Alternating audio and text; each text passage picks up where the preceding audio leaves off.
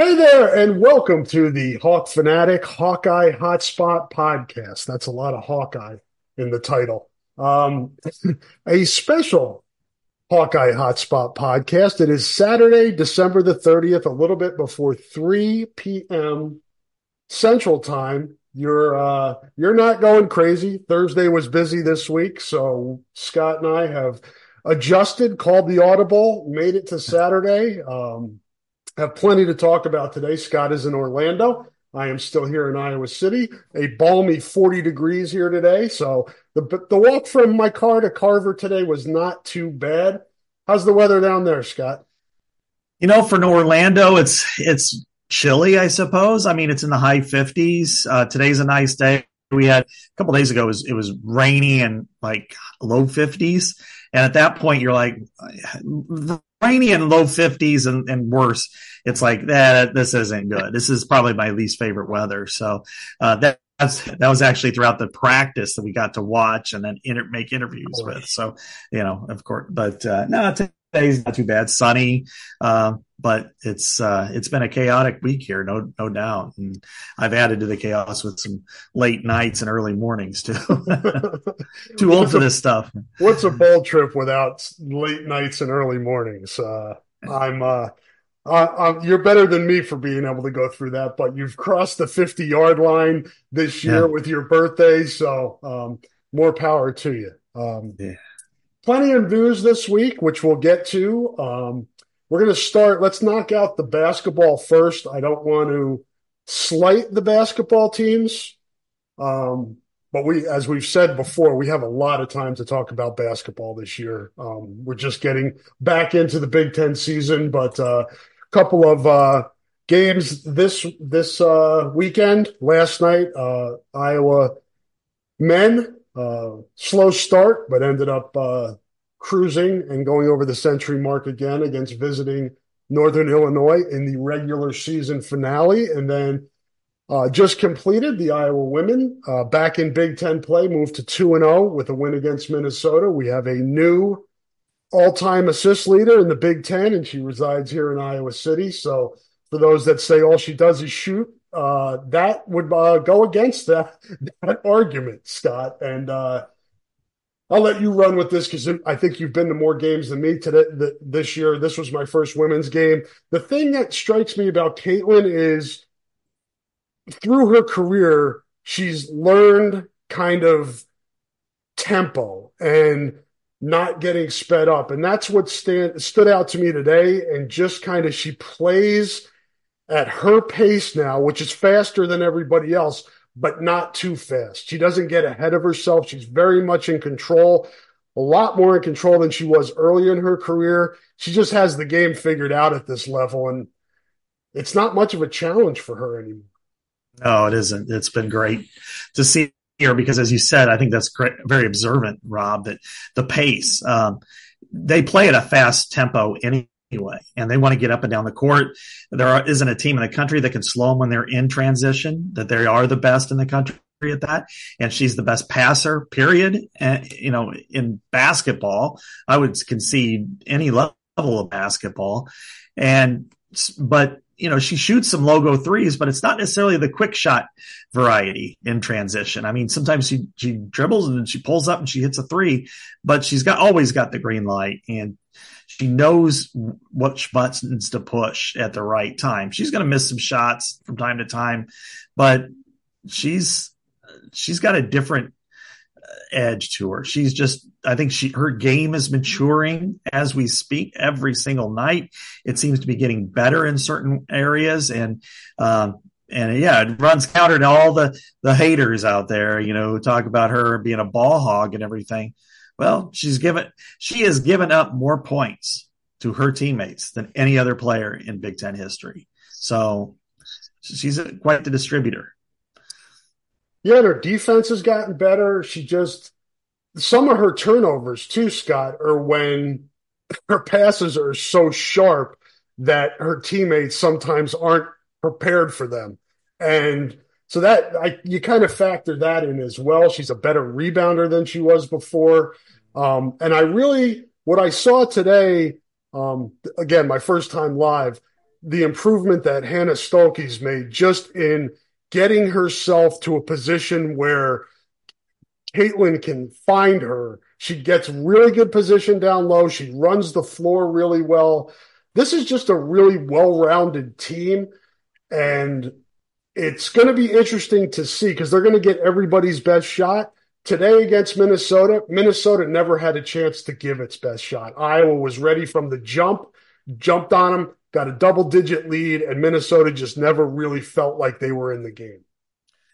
At the sports bar that I was just at, Rob, and part of it was working with a colleague on a breakdown between Iowa and Tennessee, and then we also had the Ole Miss Penn State game, and then soon after the Iowa game popped up on, and that kind of took over the sports bar because there were more Iowa fans in there than anything else, and it was like 16-4, and then I was like, okay, this game's already over. It's at home. It's against Minnesota. Minnesota really doesn't play Iowa well. It hasn't for a long, long time.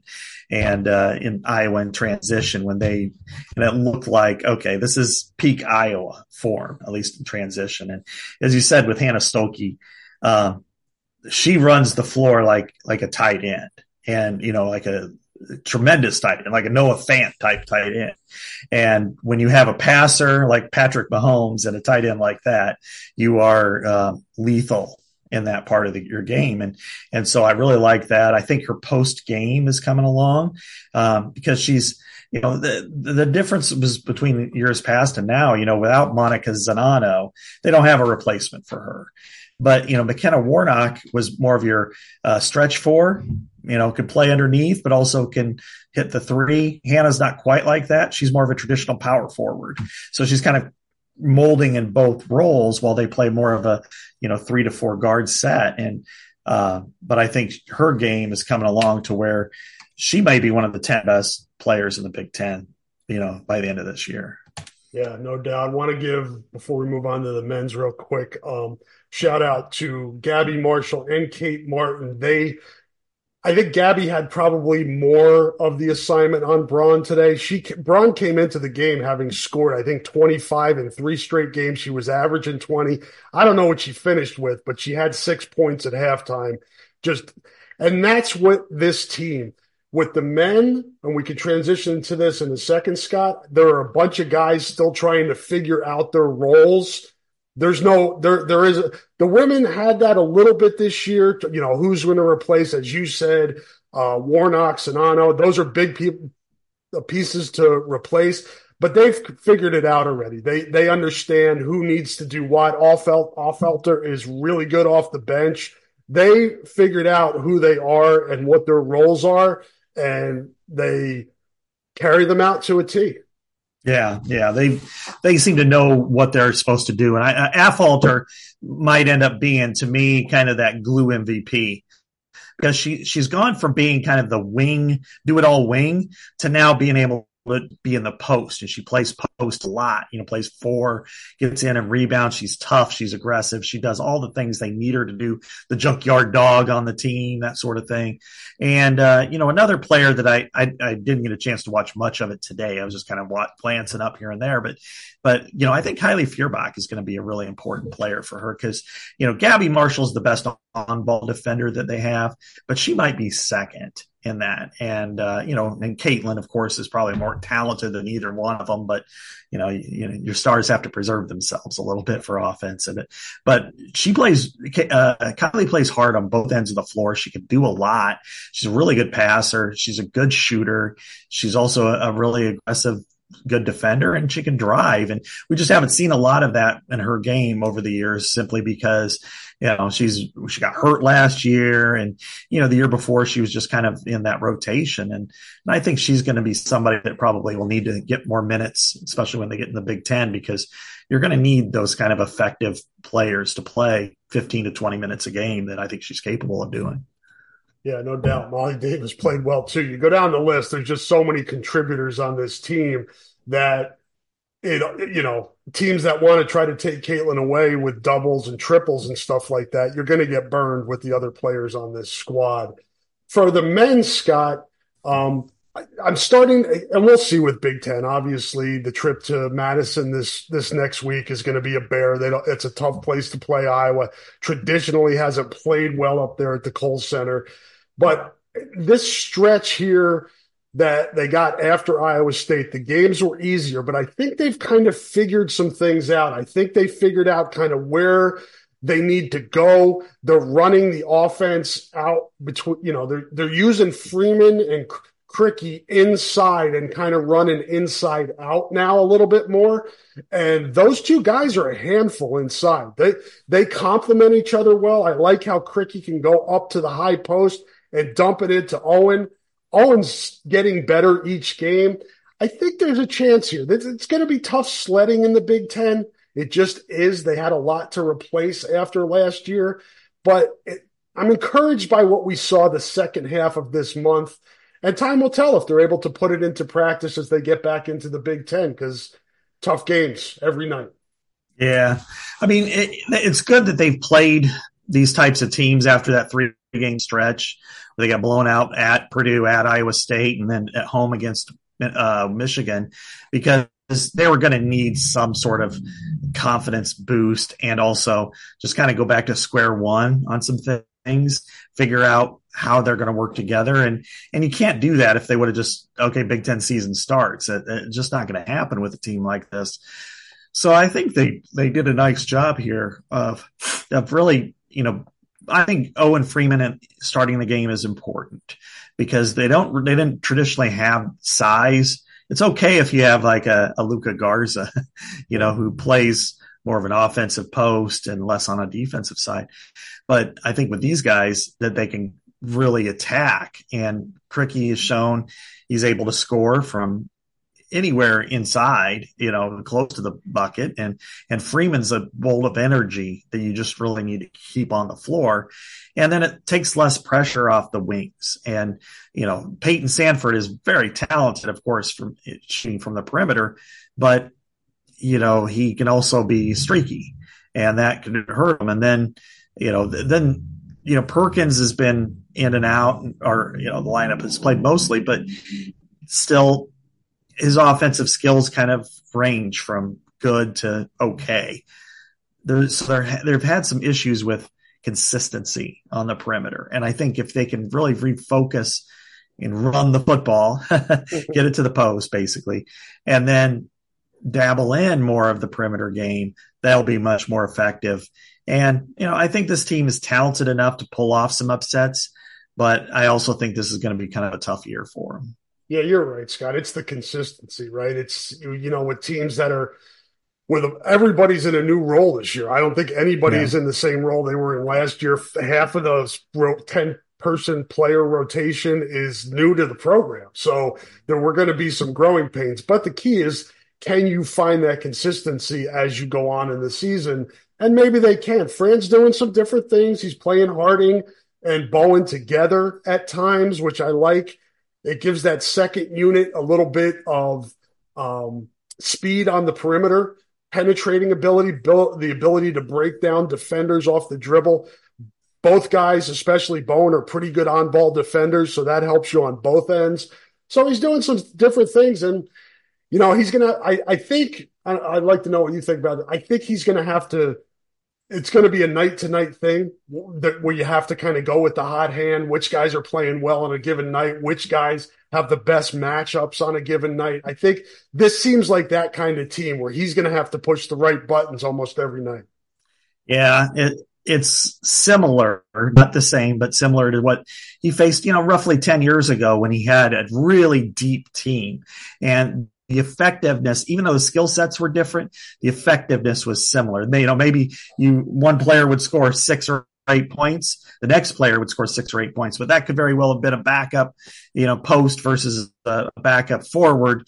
But, so you're getting the same amount of production, just different positions. And I think you're going to see a little bit of that, especially in the backcourt, because of Josh Dix and Tony Perkins and Peyton Sandford and Price Sandford and Brock Harding and Desante Bowen.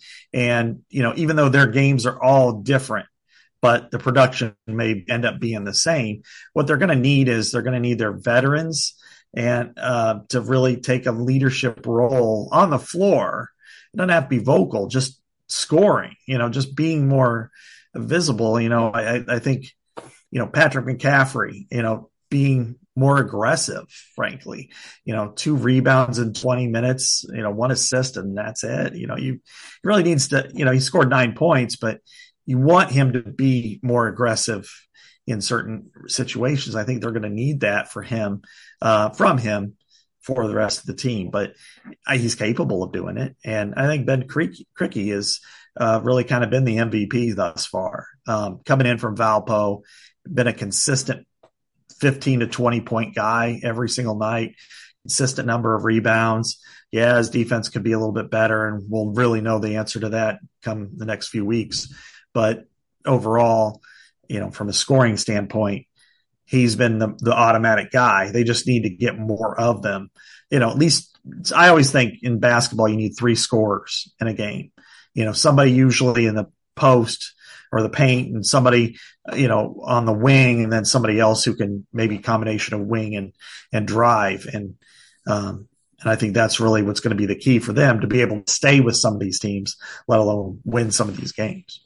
Yeah, no doubt. 6 guys in double figures last night. That's the balance this team's probably going to need. And as Scott said, Patrick had 9, so almost the 7th guy in double figures. And Krikke showed last night, and he's starting to show now that Freeman's and they're playing together. He hit a 3 last night. He's starting to stretch the floor a little bit more. So interested to see how that develops, the chemistry between those 2 big guys. So we'll see that again, as I said, this week. I believe is it Tuesday they go to Madison? Tuesday or Wednesday this week they go to Madison.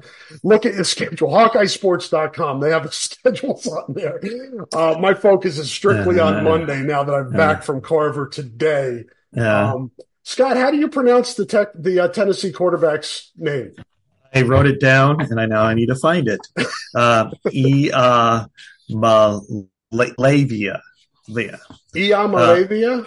Yeah, that sounds right. Let me. I have it written down somewhere because I've had to struggle with that. But let's give a little lesson to him. Just everybody heard about, I think he was like the $8 million man. I don't know if it's that much money officially, but $8 million to with a collective to go to Tennessee. He was a 5-star. Excuse me. They got deep pockets at Tennessee. Tennessee also took, but won a battle against Iowa basketball as well by doling out some money. So they got deep pockets in that part of the country. They do, and for their sports especially. And so, but this has energized their fan base. As you can imagine, it would Iowa's if they said, "Oh, Marco's going to start." People think, "Oh, really? Okay, this sounds cool." Except for them, it's a 5-star. It's the guy that they got in the portal that they wanted to see. So it's like the combination of, imagine Xavier Wampa was the quarterback, and he's got to start, and then so they are very excited for him. But on the field, I think it could be a challenge for him because he's very talented. Yes. But going against this defense that's very experienced, that's if he can solve Iowa's defense and pull out a win and play well in it, then I think watch out, SEC. He's going to be elite. Yeah, he probably would like to have his top 2 running backs as well to be able to get to establish. They may still be able to do it. The guy who is it, Scott, the guy that's back? I can't remember their names. But whoever they have, their 3rd string guy or their 3rd leading rusher, I guess, leads them in touchdowns with 7, if I remember correctly. Yeah, so Dylan Sampson. Yeah. Sampson. Yeah. He'll be the one that most likely gets the bulk. But if they can't run the ball at all against Iowa, and I know this kid has ability to hurt you with his legs too, the quarterback, he's gonna have a tough time against Iowa's defense if they can't establish any running game. Yeah, and I have I wrote it out, I even sounded it out. Malavia. Maleva. Maleva. So yeah, He's pretty good. Nico I'll is what forget we're calling him. But there already is a Nico. And we didn't learn his name until last year when Chad did the story on him. Yeah, so that's the same deal, except we could repronounce Nico Ragaini's name. This one is going to take some practice, although I can just imagine like next year he'll be like a Heisman favorite or something, by midseason. The trouble for them is going to be how do they like to play at a high pace. And can they be patient enough against Iowa's defense to take what Iowa's defense gives you, which is, there's usually one slot of the field that's open, because they continue to rush four. They'll play their zones. Sometimes there's that one area that's open, but it's usually somebody in the flat.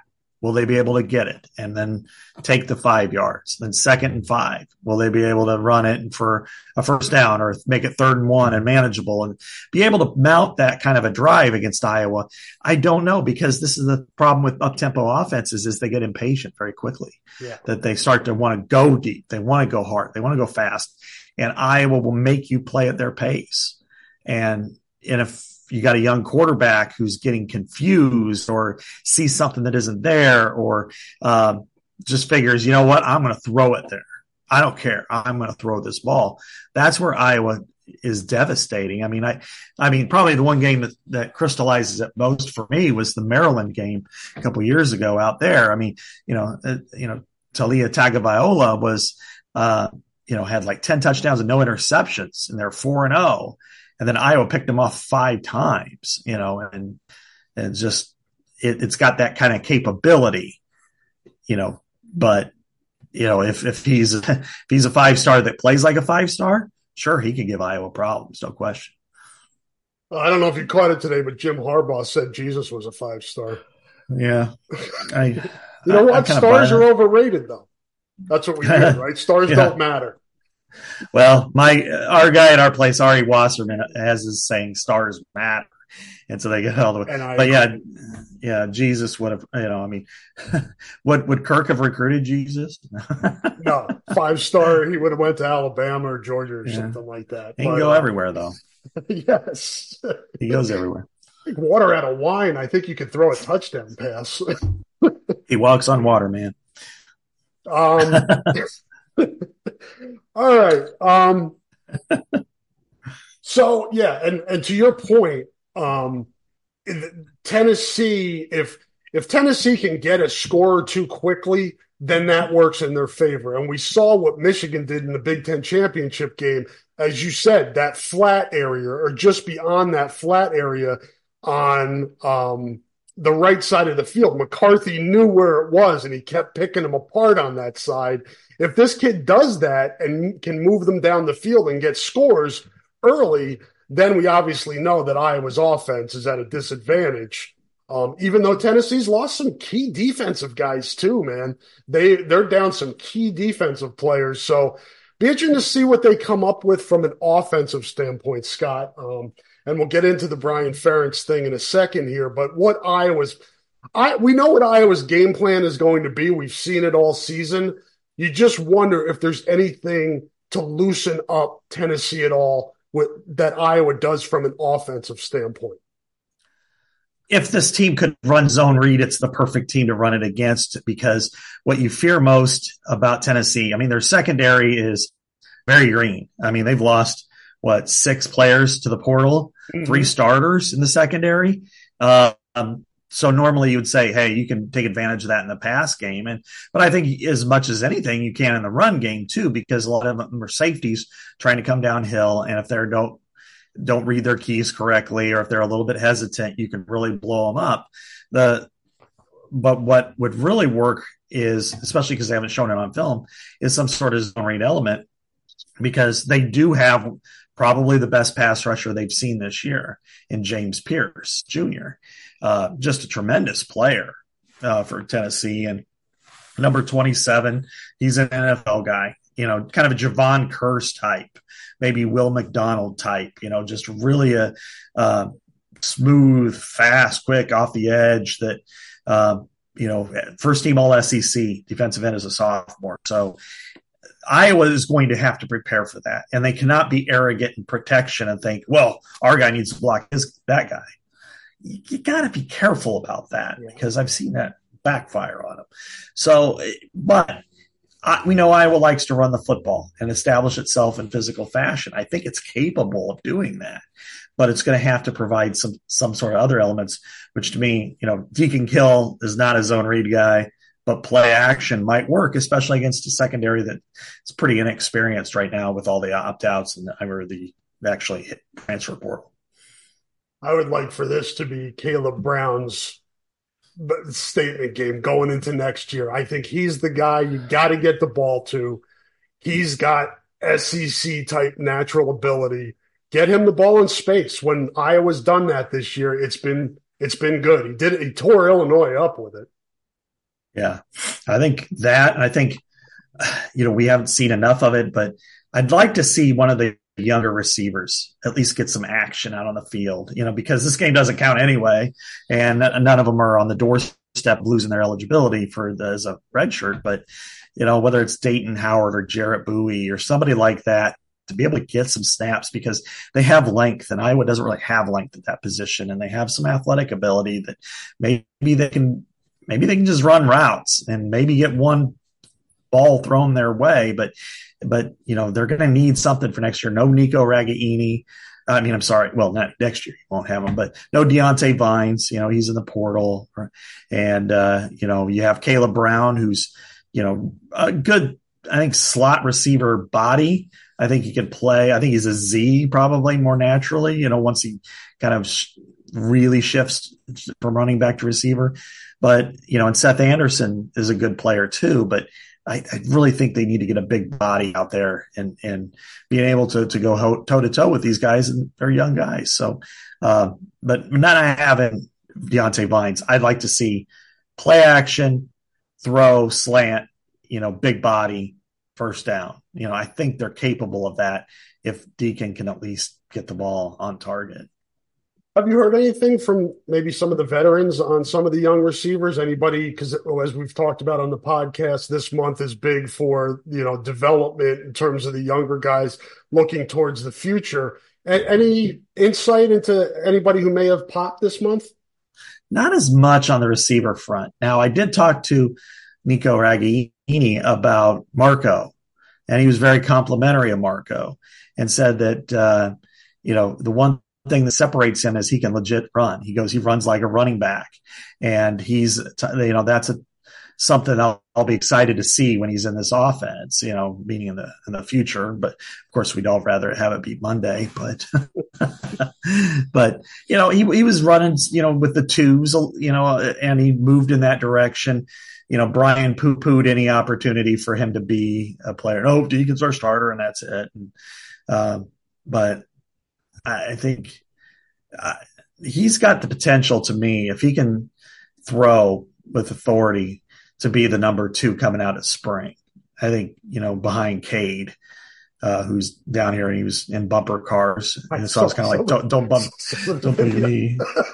Yeah. Don't bump your knee. So, yeah. So, I haven't heard much out of there. I mean, some of the other players that had, we heard flashed about, the offensive linemen talk of Cade Piper quite a bit. Nebraska. Yeah. Norfolk, as a guard. Nebraska. Yeah. He might be a find because I know here he was going to go to North Dakota State, and play defense. Iowa flips him over to play offense. He's bulked up. He's now a guy that they feel like is going to be a depth chart guy at minimum next year. He was one, I'm going to say Khalil Tate was one that they felt like on defense has really taken a step forward. John Nestor is another one, who's now in the depth chart, is another one that has, I'm trying to think. This is kind of goes to the Iowa philosophy. Nolan DeLong, at linebacker.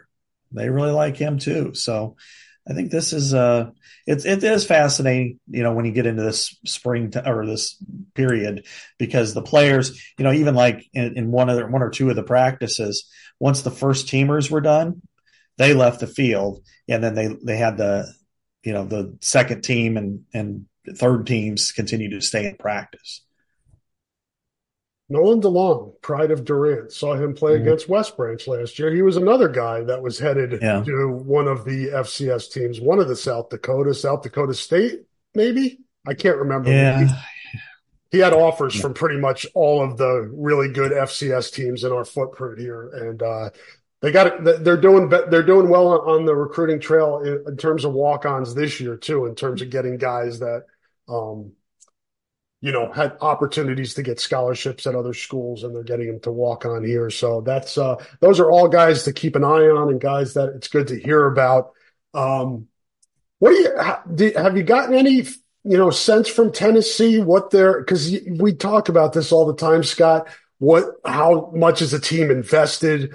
How much they want to be there? I would be shocked if Iowa came out flat. And not ready to play. Iowa wants to win this game. The 11th victory, I know you can speak to this because I think you wrote about this as well. But how invested is Tennessee, do you think? Obviously we go to the Iowa practices and stuff, but we've had some feedback with Tennessee.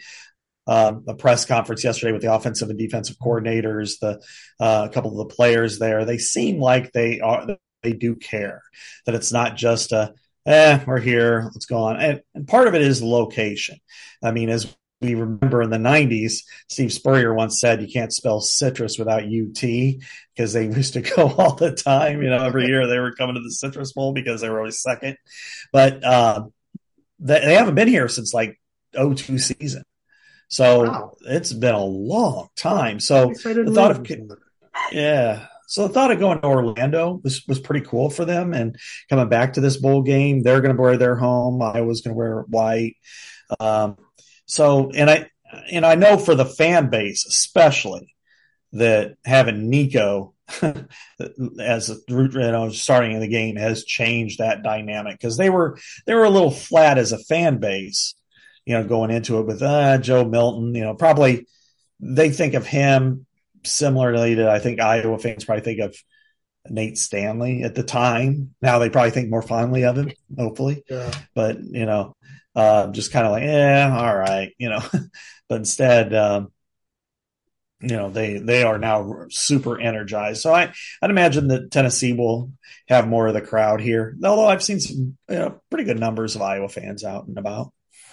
Yeah, I remember being impressed with Tennessee's representation at the Gator Bowl when that was not a good memory for Iowa, the 2014 season. And I remember showing up to the stadium and just seeing this just orange trying to get into. They do that. They do some type of stadium like entry type. They have got some tradition where they stand out there and welcome the team in, but whatever. Shift to the Brian Ferentz story. How surprised were you guys when you saw him show up there? And just kind of give us a little on the ground vibe of what it was like with him up there. It was probably like Madison Square Garden in 1970 when Willis Reed walked out, and you're like, whoa. We had no idea. And in fact, nobody had any idea until late the day before.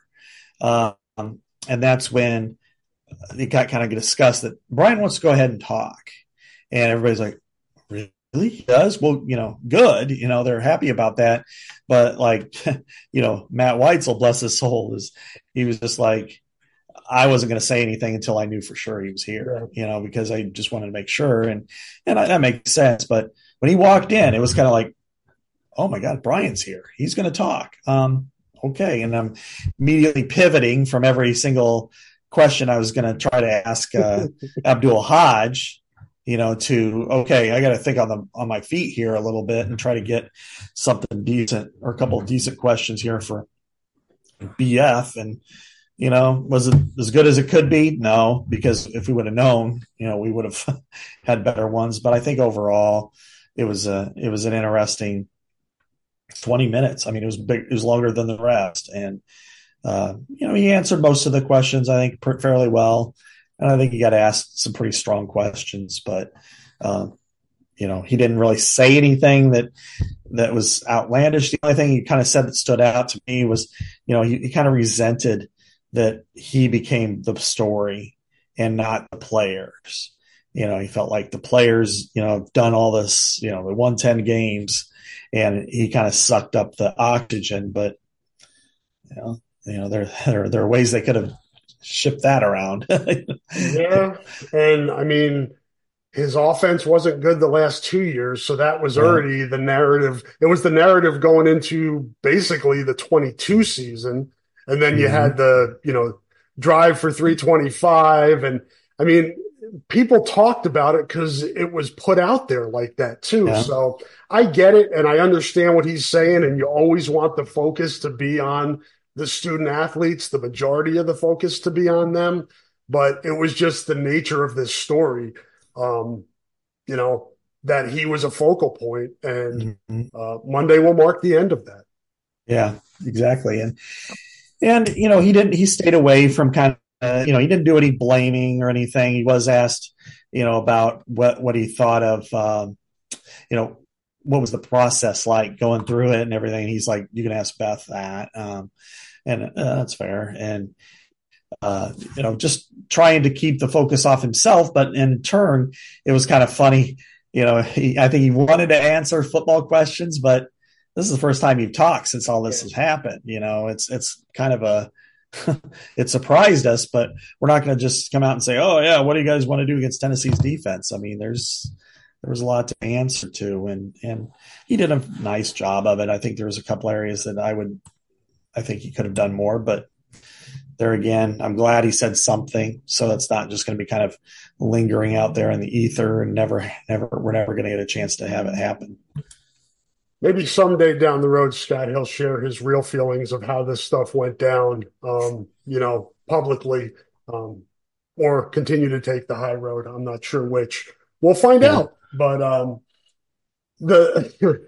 but in the Ferentz fashion, I'll call it, of focusing on the task at hand and not looking as much to the future as other programs may do in this situation, they're doubling down on Deacon. And again, as we've said all along, I have a huge amount of admiration for what Deacon Hill has done this year. He wasn't supposed to be in this position. He was coming in here to get developed and work behind Cade McNamara. He was thrown into the fire, and he's handled himself super well. And as we mentioned, if you saw the tears in the kid's eyes after the Big Ten championship game, you know how much it means to him and how much he's trying to do the best that he can. Having said that, to just come out and say there's no way, and if I'm misstating this, Scott, it sounded to me from, however many miles away I am and reading what you guys are doing down there, that it didn't sound like there was any there's no thought of even putting Marco in if things aren't going well. Yeah, that's where they're at. That it's simply, it's Deacon's team. They're gonna ride with Deacon, and again, that's been something that they've done for years, for the whole tenure practically. Outside of maybe one or two instances, and it's just, I don't know. Or James Vandenberg in 2012. Right? Yeah, he played every snap. Every snap of that season for 4-18. And you had Jake Rudock, who is a redshirt freshman, and you could have thrown him out there, got him some snaps when they were getting beat by Michigan 48-17, things like that. And here we are again with, why wouldn't you allow your redshirt, your true freshman, I'm sorry, to get some sort of snaps, a package here? Maybe they are, and he's lying. The last year that they allowed that with Sam Laporta, and he had a package for one series and stuff. But who knows? But yeah, it's kind of disappointing because Deacon has done a good job, I think, in every situation he's been asked to do that he can handle. But I would hate for him to be 3 of 14 with 3 sacks, and at halftime it's 14-3. They're losing without Iowa turning the page or at least considering it. That, we're just going to do what we do. That's you're not going to break that brick wall with your head. No. Got to go around it once in a while. Yeah, you talked about you feel like Iowa has an opportunity to run the football here, which would help whoever's playing quarterback. Yeah. Obviously, in this offense, sets them up for success.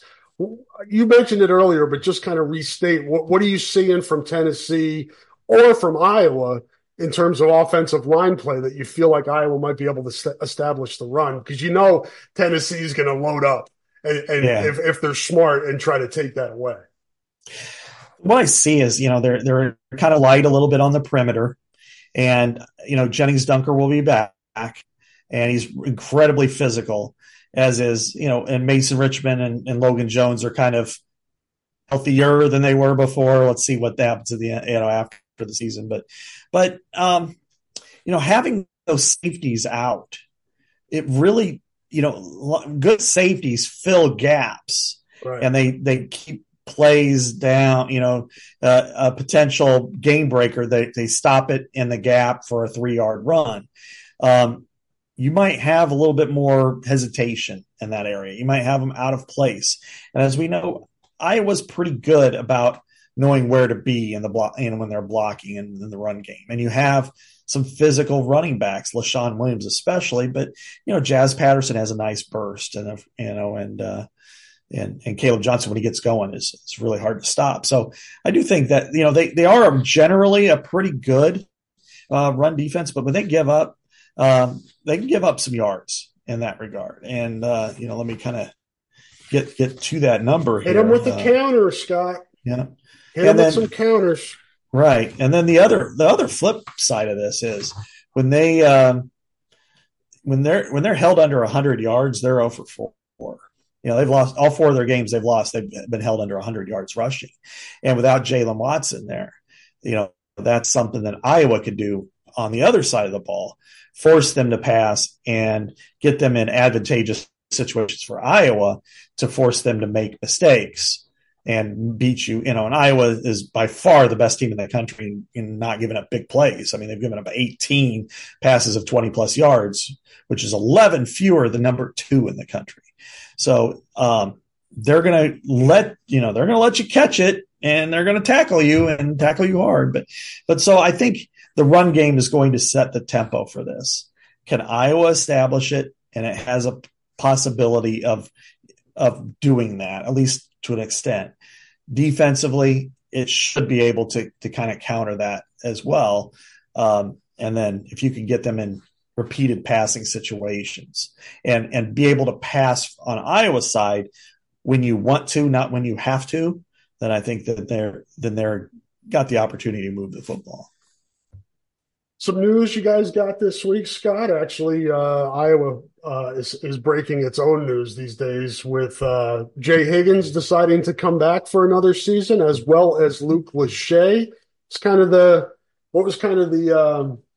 feeling down there about those decisions. And I know you guys got a chance to talk to Luke last night. What were some of his reasons for coming back? Well, Luke is great. And, we've dealt with him for a little while, and he's always been just very generous with his time and his discussion. He's very mature. And I talked to him at length after the interview, just kind of off to the side about just all kinds of things. But in his case, he saw it as a chance to get better. And he wouldn't necessarily elaborate on this, but so I'll kind of add my own opinions. And that is, he'd probably be somewhere in the neighborhood of a 3rd or 4th round pick this year. And it's more of a projection pick. Like, okay, he's had good work. We think he'll be a good player, but he didn't do much. He said flat out, he wants to leave a legacy. He wants to do all the things, be the All-American, be the Mackey Award winner, lead the team, to a championship game and be on the field for it and all of that stuff. And it speaks to his character that he's remained a captain throughout the whole season. He's voted every week despite not being able to play. He was working out the other day, and he was somewhat close to be able to come back, but it made no sense. Of course, I thought it was malpractice if they would have thrown him out there in this game, unless it's a playoff game. Then I think sometimes you kind of do things like that. But he said he loves his teammates.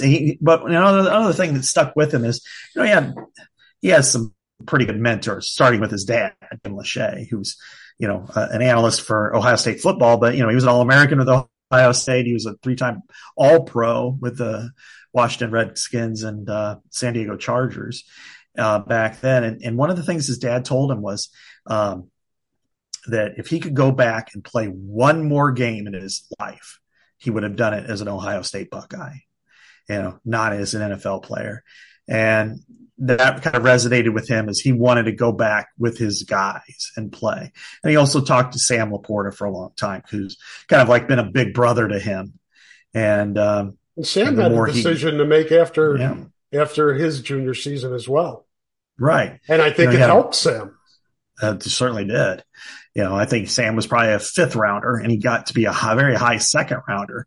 And then, of course, Sam coming back and playing in that bowl game and kicking ass the way he did was really impressive. So, he got a lot of feedback, and I think, just looking at it from what could happen for him, and I think he's capable of winning the Mackey Award. I think he's capable of being a first-team All-American tight end.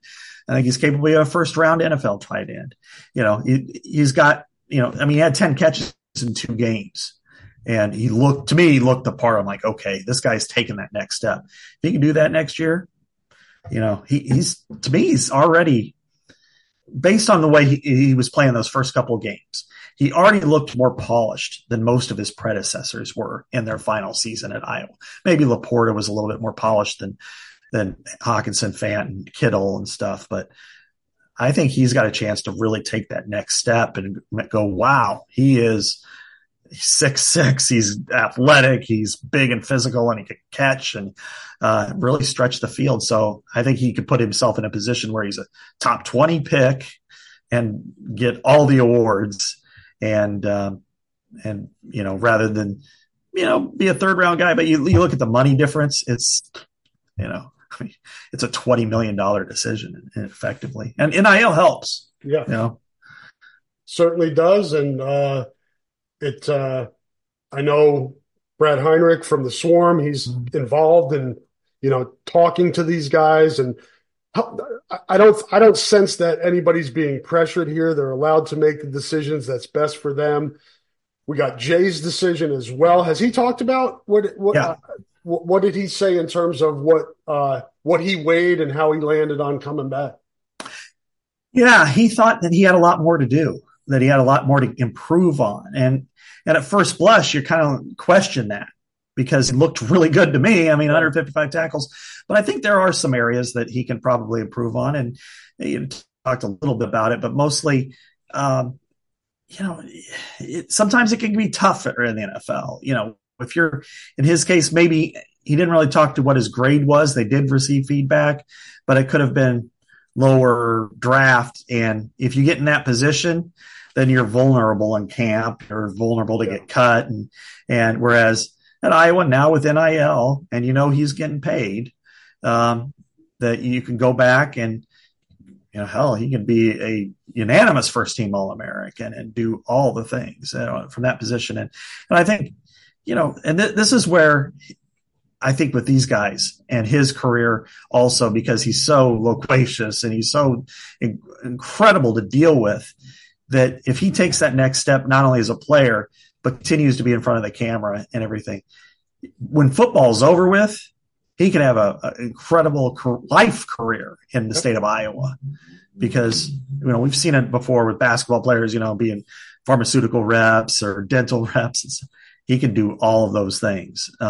He's smart and, he'll coach football probably, but he felt like he needed to make improvements to his game, and being around Phil and being around Seth would help him grow as a defender a little bit more. Yeah, Luke and Jay, both captains this season, coming back next year. Cade was a captain. He's coming back. A lot of leadership coming back next year, which will be really important as we go into the new Big Ten and expansion and all that stuff. Any feel for these other guys, Scott? I know Sebastian and Quinn talked about it this week. Sure, the other guys have. You get Nick Jackson found surprised by getting that extra year, getting that waiver. Any feel for this other group? Yeah, out of those four that you mentioned, and then you got to throw Cooper DeJean in it too. I would lean towards Jamari Harris and Sebastian Castro probably coming back. And this is just my feel based on, they didn't tell me. But I'd lean on those two. Quinn is a little bit more of a question mark, but I'm more on the 50-50 line with him and Nick Jackson. I think with Nick, it's like, okay, I've got an opportunity here. Now what do I do? And I think he's still a little bit more in decision-making process. And for him, versus Jay, I think Jay might have been a draft pick. I'm not so sure Nick would have been. And, maybe he would, but now he's got an opportunity probably to make money through NIL.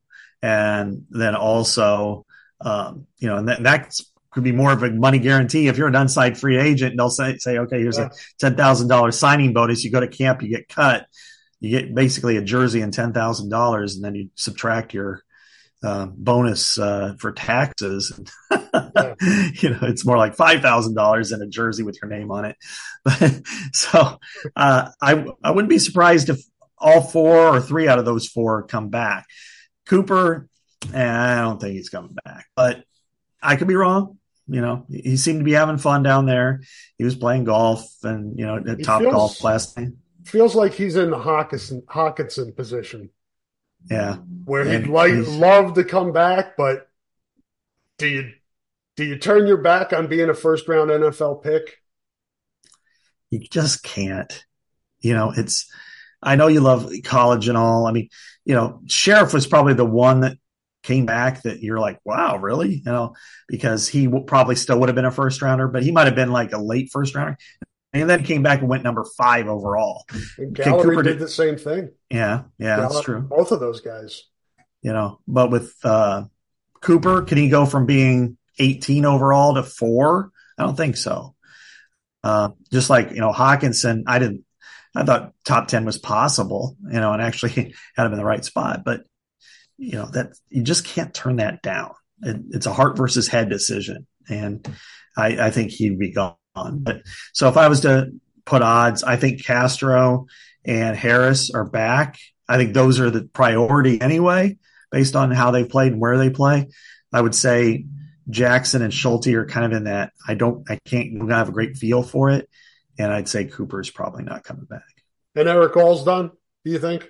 Yeah. I have not heard one word about him coming back. In fact, I haven't seen him down here, and he might be, and I just missed him. But, that's the one that, and I think now with Lachey, it's kind of like, I think he's ready to try to take that next step. What, have you guys gotten any, because I don't think Cade's talked since his injury, has he? Have you guys gotten anything from him down there other than watching him run into the little kids in the bumper cars? No, I haven't said. We haven't talked to him, and he was one that we would have liked to have grabbed while we're down here. But I was thrilled we got Luke Lachey, frankly, because he's been injured too, and that was more of an ask and can we receive type of situation. And I thought it might have been today, but it turned out no, he'll do it tonight. I'm like, okay, that's great. But I haven't talked to Cade. He looks all right. He looks good spirits and fun. And, here's the thing, Rob, when you start to look at this team, we can analyze 2024 a little, we will for 6+ months, but, but when you start to look at it and you're going, okay, let's say it takes shape the way I presented it, and you got to replace 2 guys up front. Maybe you have to replace Nick Jackson, Cooper DeJean, and Quinn Schulte. Okay, but you're still bringing back 6. Yeah, and you're bringing back, Deshaun Lee has played now a lot. You might bring back Cohen Enteringer, could step in there. He's played some snaps. There's some. And Aaron Graves stepping in for Logan Lee. He's played a hell of a lot. I I think they've got some pieces there. And then on offense, you're now talking about, other than Rusty, talking about the entire offensive line, your original tight end, probably your two of your three best receivers in Seth Anderson and Caleb Brown. You're talking about all three of your running backs at this point. And then your original starting quarterback. So you've got the nucleus of your entire team. And then, of course, no Tory Taylor. But we ran into the pro kick guy, who's their coach. He's down there? He's down here. And he was talking about Reese just on the side desk, just like conversationally. And he was saying that he might have a bigger leg than Tory. Oh, and no. then Tory confirmed that. Just in a side conversation today, he's like, yeah, we're not, I'm not going to let him send a scrub here, So, it's kind of funny. Well, it's funny because I wondered if it was Reese Deacon at first because he had the same haircut, like a kind of a. I've noticed that haircut from some other Australian punters too that I've seen during bowl season. Maybe that's the style at the Aussie Pro Kick. Yeah, so we got one guy there giving everybody haircuts. Yeah, I think I would give that up. I had some weird ones back in the day too, but anyway, I thought it was him, and I'm like, Reese, and he's like, no, I'm his coach. I'm like, okay, so yeah. Last thing here, and we're going to obviously, as you said, we've got 6 months to preview the season, but just from a scholarship standpoint and transfer portal, and maybe supplementing some positions that could use it, receiver being maybe you add one or two. Is it still kind of a fluid situation? It seems like they're almost like, listen, we're not going to rush things here. We'll see how it plays out with the seniors, who's coming back. We'll analyze that, go through spring, and maybe add somebody after that. When I talked to Tyler Barnes last week at length on this in a side interview, and then later on just kind of on the side, we went, right now, as it stands, they have 89 players under scholarship. I think 89 or 88. And yeah, it's 89. That includes Cooper. Okay. But if Cooper goes in, it's 88. If they get in the low 90s, it's still not an unmanageable number. And I think that they're still, they understand that after a bowl game that sometimes and then there's a couple of departures. It's natural, Yep. And I'll use, I'm not predicting it, but I'll use running backs as a potential position for that, where you have, LaShawn has kind of taken that role. You have a couple of freshmen that played quite a bit for 3 games, and then you have 2 more freshmen coming in. What's the thought? Jazz Patterson talked today, seemed happy in his role. But what does he and what does Caleb Johnson think? What happens after the game on Monday? They say, okay, we're just going to stick with it till then, or maybe they're all invested and I'm not giving them enough credit. But, they've also said they've had some decisions to make about a couple medicals. And then, after spring, you might run into, again, some of those guys that are going into their junior year that just haven't cracked the depth chart, and you have to have those tough heart-to-hearts because, the other part is none of those true freshmen are going to be on campus except for Gavin Hoffman and the punter. So they're not going to have to worry about having 90 scholarship guys in April. Yep. So, but having Nick DeYoung and having Luke Lachey and Jay Higgins and Cade McNamara back, and then the potential for having 4 or 5 more, they'll work it out. It might come down to 1 or 2 guys leaving that maybe hurts them and you, but that's what happens in this world these days in college football. And I don't think Iowa should be looked upon as some sort of ogre system because somebody left that they really wanted to stay. Yeah, and it's unique too because of the COVID year. It's not something, roster management's going to change. It is changing, will continue to change with the transfer portal and NIL moving forward, way different than it's been. But then you add on to that the COVID years, and it just kind of causes a logjam. Yeah, exactly. You look at Luke Lachey could still be a COVID year guy. Yeah. And if I recall, he could still be a redshirt year guy. Yeah. So he could still have 2 more years if he wanted it. It's just kind of funny when you think about it. But this is the last big year for that, I think, but there's still a few stragglers that'll have a chance if they want another year because of COVID, but by and large, that's what makes it difficult. But Tyler, I think they're taking it step by step, which is we're recruiting our own guys first. And then once that part's over with, let's say Nick Jackson and Schulte decide to leave, but you got 3 more, and Cooper leaves too. So then that would put you at like 91 scholarships or something. Then okay, then you got 6 players that they need to do something with. That's probably going to happen anyway. You still need probably 1, I would say 2 receivers, but Iowa will go with 1. Maybe they'll convince a lower level receiver who hasn't got any feedback to come and be a walk-on. They've done that before. Charlie Jones. Yeah. If you're a MAC guy and you're leaving and you're not getting the offers you want, then, or even a Valley kind of player, that's something that could be helpful. It's like, hey, we could put you on scholarship second semester if you earn it. But so the numbers are a little odd, but I think they're manageable for this team. Yep, they'll work it out, and they'll start probably after the bowl game and in January a little bit, leading up to that second signing day and transfer portal being open. All right, Scott, let's finish up with our predictions for this game. I'll make mine short, and I'll go off of what I wrote in my preview. A first-time starting true freshman quarterback. Granted, he's a 5-star. Not against this defense, man. It's for him to have the patience and the accuracy and the execution, all of that stuff coming together against this defense. I'm not predicting an offensive explosion from Iowa by any means, but Iowa knows how to win these type of games. We've seen it this year. I think it's going to be another rock fight, and I think Iowa wins it 13-9. And benefits, I think they turn them over a couple times and help the offense. When I say they, I mean the Hawkeyes. Yeah, it's a hilarious score because in my breakdown with Joe Rexrow that comes out tomorrow, first thing he brought up was back when he was covering Michigan State and how Iowa fans came after him for one of his columns, saying this was the worst team in college basketball. So he had to paint himself in black and gold. Because he lost the bet to Iowa fans. And,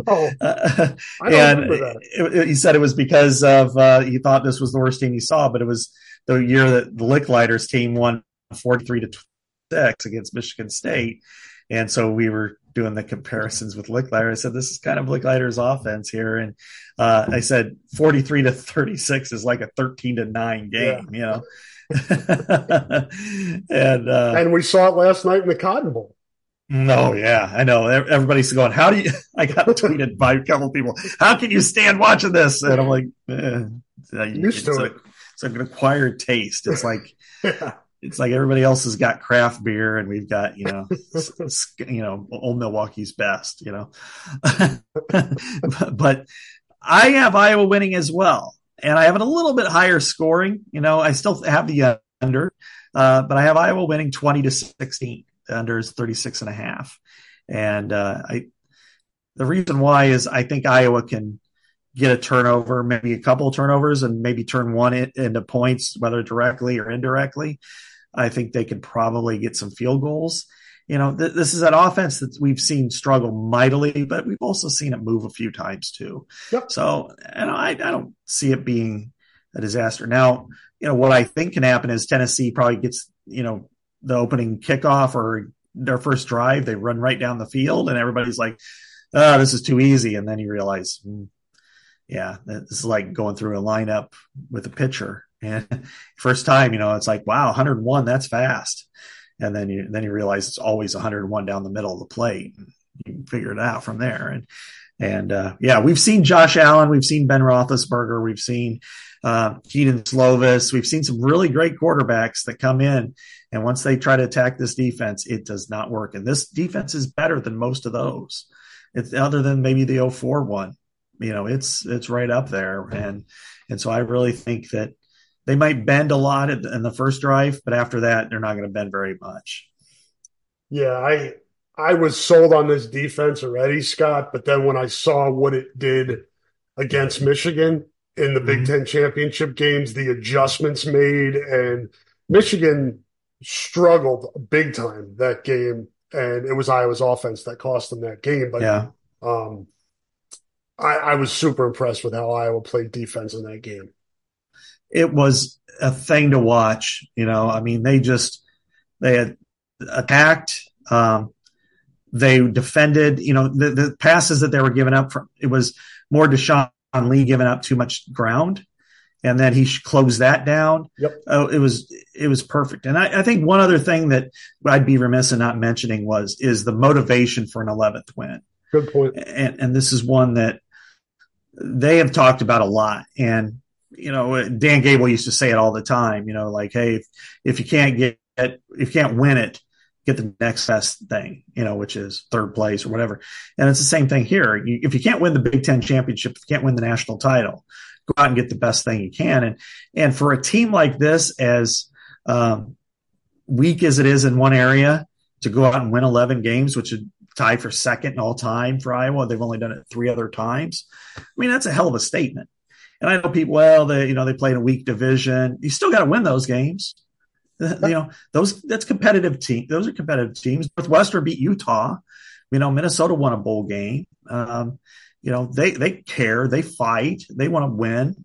So Iowa was able to do it one-handed. And so I think this is a situation where their motivation is pretty strong. And for somebody like Jay to come back, he is their leader. And, for Joe Evans to still kind of be that face and that voice for that defense, I think they're going to play really hard. Maybe they lose, but I think they're going to be motivated as much as they were going against Michigan. Last one, we'll let you get back to your drinks with umbrellas in them and all that stuff. Beers. Who you like Monday? Oh, boy. Not this game. You like Bama or Michigan? And who do you like on the other side, Texas or Washington? I think they both can be outstanding games, and I think they're coin flips, frankly. I picked Michigan and Washington, but it would not surprise me in the least if it's Alabama and Texas. I think the Washington-Texas one could be one of those games for the ages. I think it's going to be an offensive shootout, and it's going to be back and forth where you're like, holy cow, kind of like an NCAA tournament game against two teams where it's just like score. Penix is fantastic. Quinn Ewers is good. I'm not so sure that their defenses are great as compared to their offenses. So I think I picked that score like 48-44 or something like that, Washington. The other one, I picked Michigan, but I'm leery. I don't know that this is a great Alabama team, but, I wonder how Iowa exposed them, frankly, on offense. I mean, because they did nothing. Those points that they got for the most part, it was after the 87-yard punt return. Yep. It was after the strip sack. Those were the 2 touchdowns, and then they got 4 field goals, and one of them was after another strip sack. I mean, it's just that got they. Maybe Nick Saban's looking at that going, yeah, we got him here, or it's, wow, Iowa was really good defense. And I think both, yeah. So what about you? I'm going the opposite of you, actually. Okay. I like Bama and Texas, but I'm as you said, toss-up games, man. I think they both could be incredible, and you think about the Rose Bowl going first and the sun setting on the St. Gabriel with Alabama and Michigan for a chance to go to the championship game. I think college football's in a great spot, and I think it's going to be even better next year when the playoffs expand. I agree. I love the idea of the playoffs going forward. And here's the thing. One of the things I think will change is that next year is the first year where your first round's on campus. And that's going to be something we've never seen before, and it's going to be electric. I mean, just look at it this year, you got an Ohio State would have been 7 seed, but you're going to have 4 games on campuses, and it's going to be amazing. What's going to happen is the 4 teams getting buys are going to get incredibly jealous because they're going to say that's bullshit. We don't get to have games on our campuses, and then next thing and after 2 years, which is when all these things reset, I can see them saying, semifinals and finals. Because the other part, Rob, and think about this from an Iowa perspective. What if this is a once in a lifetime Iowa team next year with Cade comes out and plays lights out, and they run the ball well, and they throw it and play great defense, and they get to be, a 5 seed, let's say. So they get to play their first game at Kinnick. Awesome. Iowa versus, it doesn't even matter who, but biggest game in Kinnick we've ever covered. Next week, okay, they're playing in the Rose Bowl against Washington, who's a 4 seed. Then they win that game. Then it's, in New Orleans against Alabama. And then if they happen to win that, then they're in the Sugar Bowl, the Orange Bowl. How many Iowa fans can afford trips to, LA, 3 destination locations, LA, New Orleans, take Arlington or Miami or any of these places, Fiesta Bowl. You're asking a lot out of these people to spend that kind of money. Your supporters, your fans, they want to be there for all these big, wonderful games. So I think that, maybe it happens after 2 years. Maybe you have to wait for another select number of years, but I would not at all be surprised if the quarterfinals end up on campus too at some point in the future. Looking really forward to Monday's game, not only Iowa, but the other games on the docket, and certainly feel really good about this sport moving forward into next year and beyond. We'll find out, I guess, as Kirk said, in a couple of weeks who the new offensive coordinator will be. So even after the game's over Monday, we've got plenty to talk about, and we'll be back next week to do that. We miss anything, Scott? I think we got to everything, right? Yeah, no news on the OC front. He said, hopefully by the 3rd week of January. I don't know if that means that he's got an NFL candidate in mind and he's waiting for, Black Monday there for everybody to get fired and make a call or two. But, he's like thinking, he seems to have it set out. And I know people are frustrated because they want to know, but, if he gets the best candidate, then there's no need to complain about it. That's the object. That's the objective here. So all in good time, my friends. Well, thanks everybody for listening. I probably should read our ad, shouldn't I? Let me do that before we get out of here.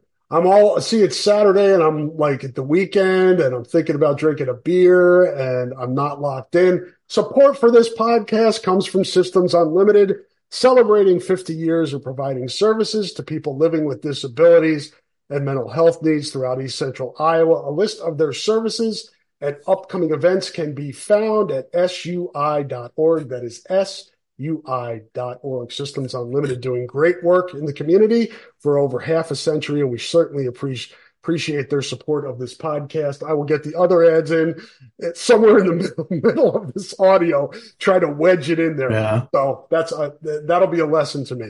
All right, everybody. Thank you for listening. Thank you to our sponsors, and Scott and I will be back to talk to you next week. Say goodbye, Scott. Goodbye, Scott.